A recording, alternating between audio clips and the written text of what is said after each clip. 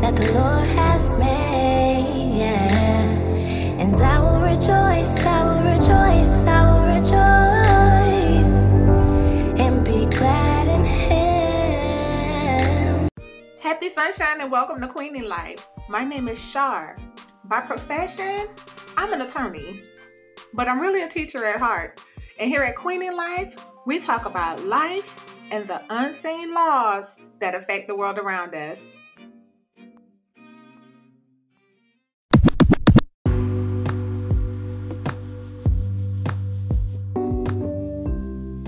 In the book of Judges, chapter 2, verse 10, we see that the generation that knew God and knew of His miraculous delivery of His people out of slavery, that generation had died off. And another generation came in that did not know God and did not know His works. And so today I just kind of want to spend some time just talking about generational differences, because I'm from the Nintendo generation. As I was growing up, they called my generation Generation X. As I was entering into middle school, the popularity of game systems like Nintendo and Sega became very common in most American homes. And I was very close to my baby brother. We were only 18 months apart. And I remember many of our days during this period of life, we spent entertaining ourselves in front of a game system. We mastered games. We consumed games, and we wanted new games every time we learned to master one. In fact, I was the first one in my neighborhood to learn how to beat Mike Tyson and Mike Tyson Punch Out. It was a big deal, a girl beating Mike Tyson. But I think about my mother's generation, and those people in her generation did not have access to the same amount of and degree of pleasure that my generation had. In fact, my mother's generation was a generation that fought for civil rights, that had to deal with separation and segregation and very overt acts of crime against humanity coming up in the civil rights era. And my mother's generation was a very fighting generation. That generation of people, it was just a part of life, having to fight.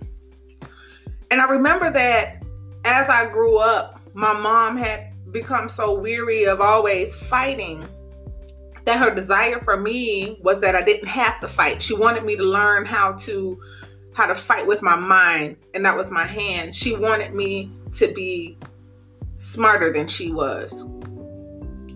But as I sit down and I consider the generations of God's people, and I consider my own generation and my mother's generation, I realized that I came from a generation that forgot how to fight. My generation was soaked and inundated with pleasure to the point where our senses became dull and only seeking to gratify that need for more and more and more pleasure. We would go from Nintendo to Sega to, pornography, right? And then the internet will come into play, and then there's more and more access to more and more stuff that entertains us and that puts us to sleep. And what I want to submit to you today, ladies and gentlemen, is that this is a recipe for making slaves. The book of Judges is a slave story. Now, we just talked about Joshua dropping his old man, I'm getting ready to die speech, and reminding God's people how they were delivered out of 400 years of slavery. And how to stay out of slavery, they would have to remember God. And they would have to remember God's ways.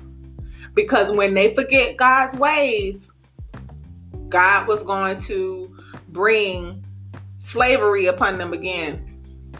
And this was foretold not only by Joshua, but Moses before him, foretold to the children of Israel, listen, if you forget God, you will be a slave again.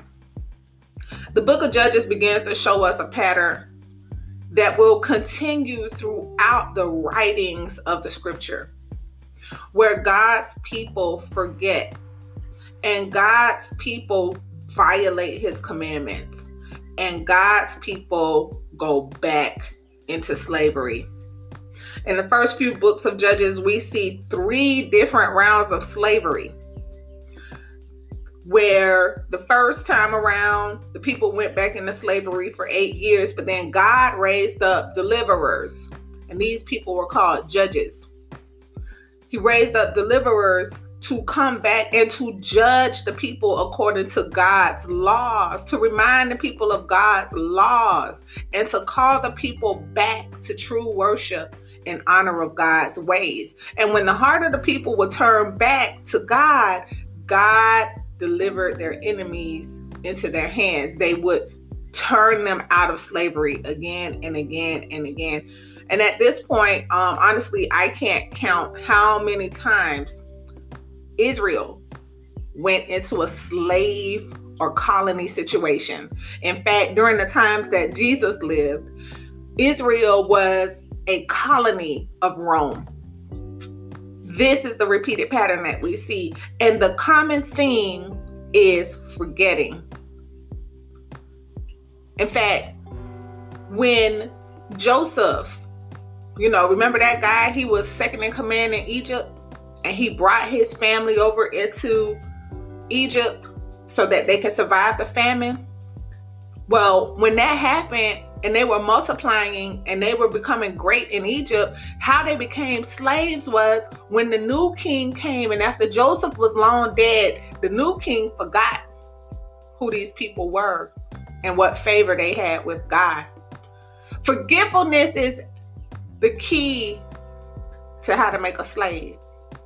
When we forget who we are, and we forget who God is, and we forget his ways, we find ourselves entrapped in some mess that only God can save us from. This is Shar. We're going from slave to free, one day at a time, and I love you.